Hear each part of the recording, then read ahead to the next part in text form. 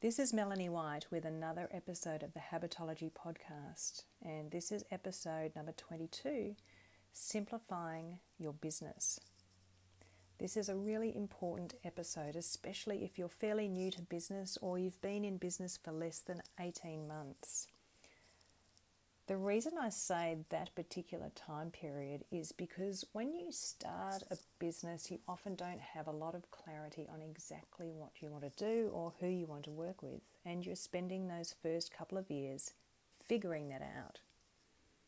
As a consequence of that, what often happens is that you find yourself working odd hours, coming up with lots of different ideas, lots of different services and products that you could sell to your market. You start to accumulate a clutter of ideas. Maybe I should coin that phrase, a clutter of ideas. I think you know what I'm talking about. You're trying to get new clients and you're trying all sorts of strategies to do that. And what you end up with is a pile of great resources or programs or ideas, maybe 5 to 10 of them. And you're feeling a bit overwhelmed. There's a clutter of content in your business, in fact. And it's a really good opportunity for you to get clear and to focus and to trim off the dead wood and to simplify your business so that you can do what is making you the most money and pursue just that. It's a really good time to talk about the Pareto principle, also known as the 80-20 rule. I looked at Wikipedia to get a great overview of the Pareto rule, and they talk about the law of the vital few, or the principle of factor sparsity. What that really means is that most of the time, about 80% of any outcome come from 20% of the causes. This principle is supposedly named after an Italian economist called Vilfredo Pareto. I hope I pronounced that correctly. And in 1896, he came up with this principle. It's been since applied to business by Richard Koch, who authored the book The 80-20 Principle. And his foundational theory was that 80% of your sales come from 20% of your clients. And I would invite you to take that to a more general level, and I bet that if you looked at your business, you would find that 80% of your income comes from 20% of the services that you offer. So let's dig into that a little bit so you can become really clear on what it would mean to simplify your business and to apply the 80-20 rule. Theoretically, in principle, the idea is simple. It's that you want to do things well, and more specifically, you want to do one thing really well rather than 100 things half-baked. Why do you think that would be important for your business? Well, if you do one thing well, you'll be seen as a professional, a specialist, and an expert. And if you do a lot of things half-baked, you definitely will not convey the message of professionalism, expertise, or the ability to get results. So at a very simple level, people will look at your business and see you as successful if you are able to do that one thing really well and help your clients to get results. Because after all, your business exists because of the results you can help people get. Let me say that again. If you're in a service-based business, your business exists because of the results or the outcomes that you can help people get. Thinking about that, it makes total sense to simplify your work and just to focus on one or perhaps two things that you can do really well that can generate great results for your clients. That's inevitably going to grow your business. And it will simplify your calendar. It will simplify your to-do list if you are focusing on doing one or two things really well rather than a pile of things. It's time to shed everything else, to stop creating new things and to promote and sell the things that you have. It's time to find out where most of your money is coming from or which area of your business has the best potential and to follow that. And now I want to talk to you about how exactly to do that, a specific process that you can follow, a step-by-step process to help you simplify your business. I'm going to call it a business audit or a service audit if you prefer. And I'm going to give you my own example of how I did this and of the decisions I made and what's happened since then. A year ago, I was looking at this for myself and I decided to do a work audit. And I was doing this because I was starting to do some study. And as you know, when you're studying a course for a qualification, it takes up and impinges on some of your working hours. So you need to make decisions about how and where you're going to earn income now that some of your available work time is taken up by unpaid study, as it were. So what I did was this. I wrote down the services that I offer in my business, and I wrote down the individual types of service I offer as a contractor to another business, because I work as a coach trainer as well as running my own coaching business. I teach people how to coach, and I do business mentoring as well. So when I got down to it, I wrote down some line items. I got open a spreadsheet and I wrote down that I marked this level of assessment, I marked that level of assessment, I teach this class, I teach that class, and I do that other work as part of my contracting role for this training organisation. So I was able to write out about 5 or 6 specific individual tasks that I do for them. Then I wrote down for my own business the 3 or 4 different sorts of services that I was offering at the time. For each of those, I have a rate that I get paid by my clients or by the training organisation. So I wrote that down. And I looked at how many hours I did on each of those, how many units I sold of each in the past year. So for example, I might have seen 50 business mentoring clients. I might have seen 20 personal coaching clients. I might have marked 50 assessments, and so on. So I got really specific at the line item level about what I was doing and what I was paid for each and how many hours I worked in my business on each of those specific tasks. And I was able to do that because with that level of detail, because when I create invoices in my business, I have line items. I don't create general invoices. I have a specific service title for everything I do, even in my own business, which meant that I was able to do this analysis. And what came up for me was this, Pareto's principle. 80% of my income was coming from 20% of what I was doing. That meant I could look at that task list and say, these are the tasks that I want to stop doing, and these are the tasks that I will continue doing in this year while I'm studying. Then I was able to go and change the way I worked, to stop offering some of the services in my business, and to stop doing some of the tasks, or less of those tasks, for the other organisation that I contract to. And it's really interesting to think that although I was working fewer hours last year, I earned about the same amount of money. In fact, I earned a little bit more because I was focusing on the higher return things that I did.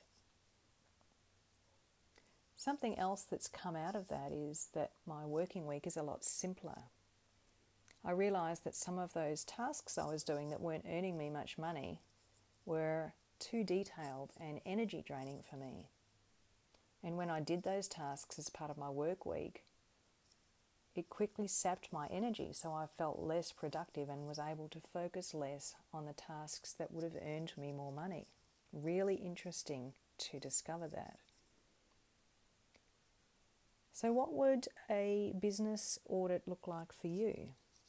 What if you don't have that level of specificity in your own records or invoices or bookkeeping? What you could do is look back through your last 3 to 6 months and see the number of clients that you've had. What sort of service were they buying most often? What sort of service were they buying least often? How did you spend your time in any given week? If you could reflect on the typical week for you, where are the areas that you're wasting time and not being paid? Where are the tasks that you're getting paid and making the most money?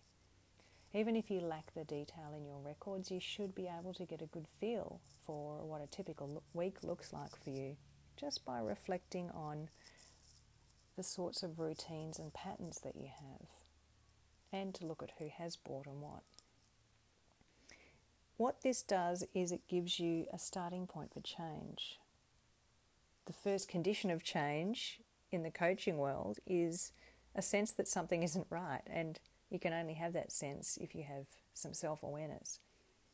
So by doing this work audit, you are able to get really clear on what it is exactly that you're doing right now, a snapshot, and you will be able to identify the areas that you wish to change simply by bringing your attention to it. And then you'll be ready to go out and start changing the way you work so that you can simplify what you offer, who you offer it to, reduce the hours that you work, make the same amount of money, and have fewer tasks in your week. Sounds great, doesn't it? I invite you to look at things closely to see how they're benefiting you and to make some changes. All right, that's enough from me for today. I hope you're enjoying the process of simplifying your life right now if you're in my Habitology membership. I'm finding it really exciting to do less because I've got way more free time and creative thinking space to do what I love to do and what I'm good at. Okay, I'll see you in the next podcast. Thanks for listening and bye for now. It's Melanie White here with another episode of the Habitology podcast, and today I'd like to challenge the notion of perfectionism. A lot of people out there talk about themselves as perfectionists or having perfectionist traits, but I actually think it's a really harmful thing to give yourself a label of any kind, but especially one like this.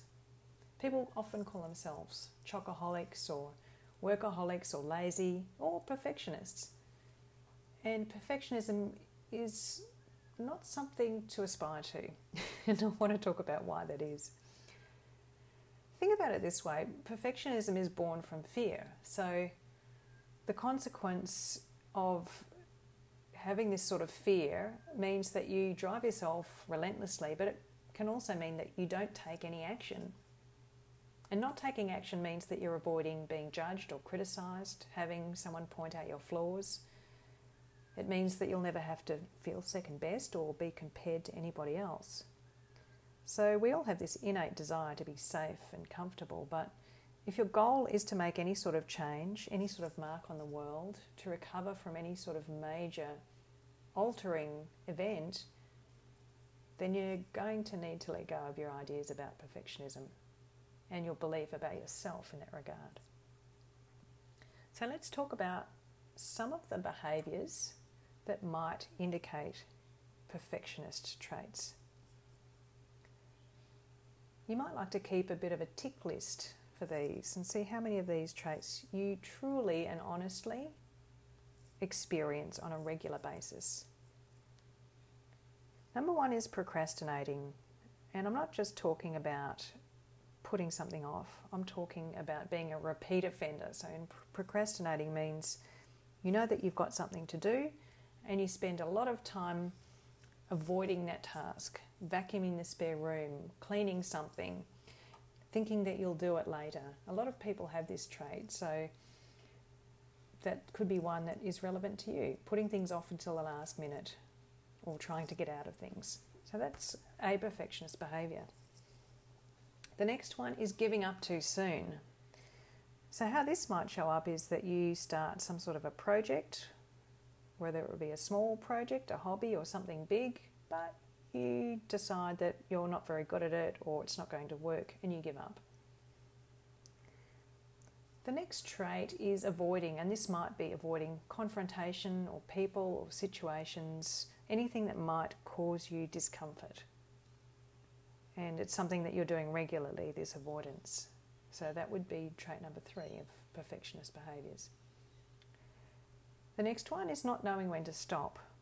And this is to do with driving yourself relentlessly to achieve a goal or to get something perfect.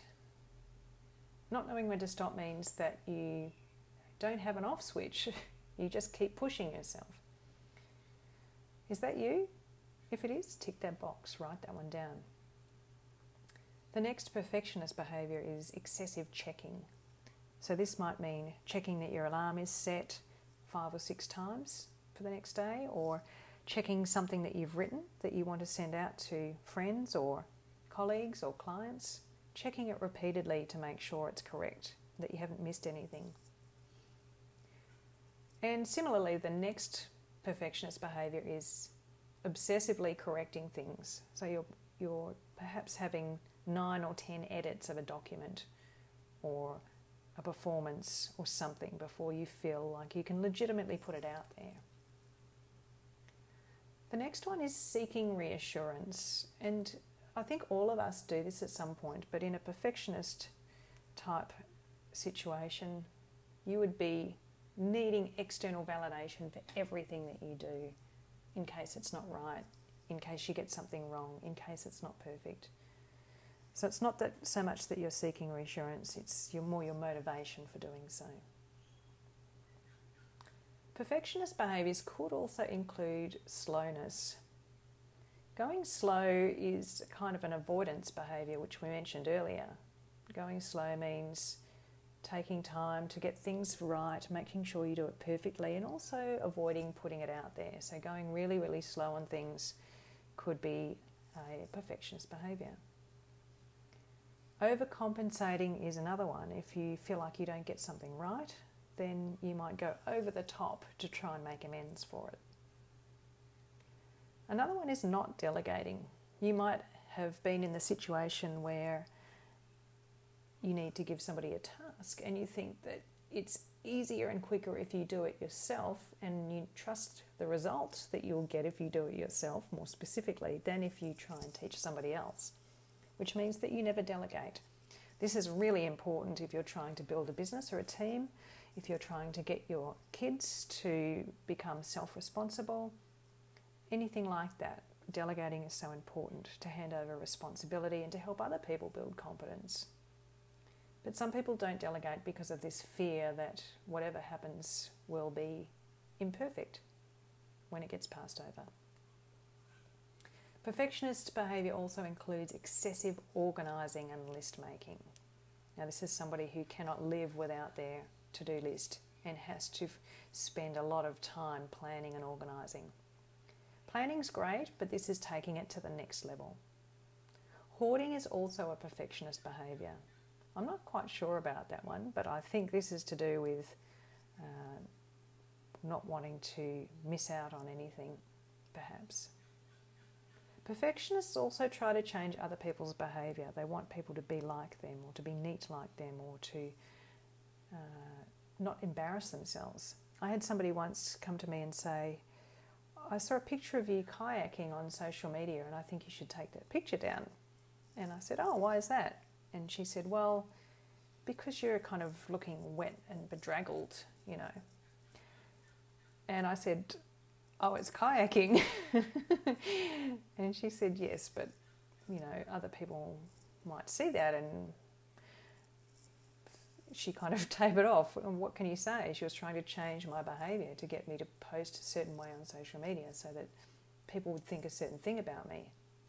But, you know, the reality is I cannot influence what people think about me. It is their choice. So that would be another perfectionist trait, is trying to change someone else's behaviour or opinion, trying to get them to do what you want them to do. And the last point is having difficulty making decisions, probably because you want the most perfect outcome and you're not sure which is going to give you the best outcome. So you avoid the decision in the first place. So if there's any sort of state of not feeling good enough, being super critical, constantly fretting and checking yourselves, then those are all the sorts of signs and symptoms of perfectionist behaviour. The thing is that our attitudes, our beliefs, that is, and our mental rules are things that drive our behaviours, and they're all things that we can change. But before we talk about that, let's talk about what perfectionism isn't. Now that we've talked about that list of what it is, perfectionist isn't wanting more for yourself or your life. If you want more for yourself in your life, you have a vision and a goal and an ambition, and you want to achieve something amazing, that's not perfectionist behaviour. It's simply wanting something different than what you have now. And that's totally okay. Another non-perfectionist trait is setting and achieving stretch goals. I'm not talking about being in your comfort zone, and I'm not talking about trying to overachieve either, but knowing that you're a little outside of your comfort zone, looking to do something that's new or different is not perfectionist behaviour. It's totally normal. The third non-perfectionist behaviour is benchmarking your performance against others. Now, this is different from comparing. Comparing is looking at yourself as an absolute beginner, comparing yourself with somebody who has 15 years of experience in something and saying, oh, I'm not like that person. That's totally irrational. What I'm talking about is, let's say you're totally new at something, you might say, what would be the normal thing for me to be achieving right now? Or what are other people at my level achieving or doing? So looking around you for some sort of measurability of your performance, but not relying on it as a pass or a fail. Similarly, measuring progress against a standard isn't perfectionism. It's simply saying, this is the standard, how do I fare? It's an objective look at something that allows you to measure your progress. Nothing more, nothing less. Having a strong work ethic isn't perfectionism either. It simply means you have strong values around doing a good job.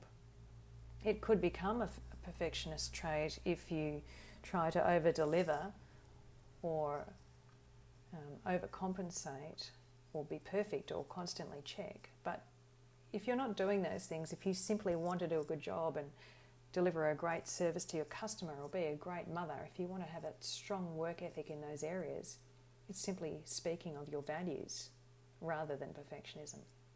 And that's okay. Being competitive isn't perfectionism either. It simply means that you enjoy competing against others. It creates a challenge, it creates interest. Instead of a boring old consistent routine, you've got something to look forward to and be excited about. It's not perfectionism. Being discerning isn't perfectionism either. It's easy when you're a perfectionist to want to not do something or not be associated with certain people or certain things because they're not good enough. Being discerning simply means you choose who you spend your time with due to an alignment in values or not. It's totally different than being perfectionist. Being organised isn't perfectionism. It means that you make a list and get things done. It's not over-listing or over-checking, it's just simply managing your time well, not perfectionism. If you believe in doing a job properly, seeing it through to the end and finishing, even if it takes a long time, that's not perfectionism either. If that job takes you time and you need time to think and process and work out how to do it, let's say you're making a dress, like I am at the moment. I'm not rushing the dress. I don't need to have it finished by tomorrow. It might take me a couple of months to do it. I'm working on it a bit at a time. I want to do a good job. And so if I have an hour per week to spend on the dress, I'll do a good job in that time, and I know that I'll keep going until I finish it. I want to do a good job, but I'm not going over the top or too slow. That's not perfectionism. Wanting to look professional isn't perfectionism either. Wanting to look perfect is, but simply wanting to look professional means that you want to show up a certain way. You want to be admired or seen as somebody who could help other people. You want to be a role model, perhaps. That's different from wanting to be perfect. And lastly, having good attention to detail is not a perfectionist trait either. It simply means that you're thorough. And that's a great thing, especially if you're an employee looking for work. So I'd like you to think about those two lists, perhaps in the first list you are saying, yes, that's me, oh, that's definitely me. But I wonder how you feel after hearing the second list. I propose that perhaps you are more likely to be ticking boxes on that second list of non-perfectionist behaviours than on the first. And that just maybe you aren't truly a perfectionist. Maybe you just have a sense of control and comfort. Maybe you're mostly relaxed about yourself and your appearance. Maybe you just have some normal fear or uncertainty about trying new things. Perhaps you have a healthy desire for security, not any sort of obsession. I wonder if you've been caught up in this perfectionist bandwagon that I see, giving yourself a label without really exploring the truth. By now you can see that some behaviours are clearly perfectionist and some are not. It's totally okay for you to have standards, expectations and performance measures in your life. The thing is, if they get a little bit out of control, you might be heading toward perfectionist territory. And if that's the case, then you can always work on your emotional well-being. You can learn to manage your mindset and rewire your thinking patterns. That takes a bit of patience and practice, but by changing what you say to yourself and how you respond to situations on a daily basis, over time, you will rewire your thinking patterns. And you can say goodbye to being a perfectionist, if that's what you truly are. I hope you have a new perspective on perfectionism right now, and thanks for listening. If you need any help, just reach out on melanie@melaniejwhite.com. Love to hear from you or be able to help you if I can. And if you think this podcast might help somebody else, please feel free to share it. Okay, that's it from me. I'll see you next time, and bye for now.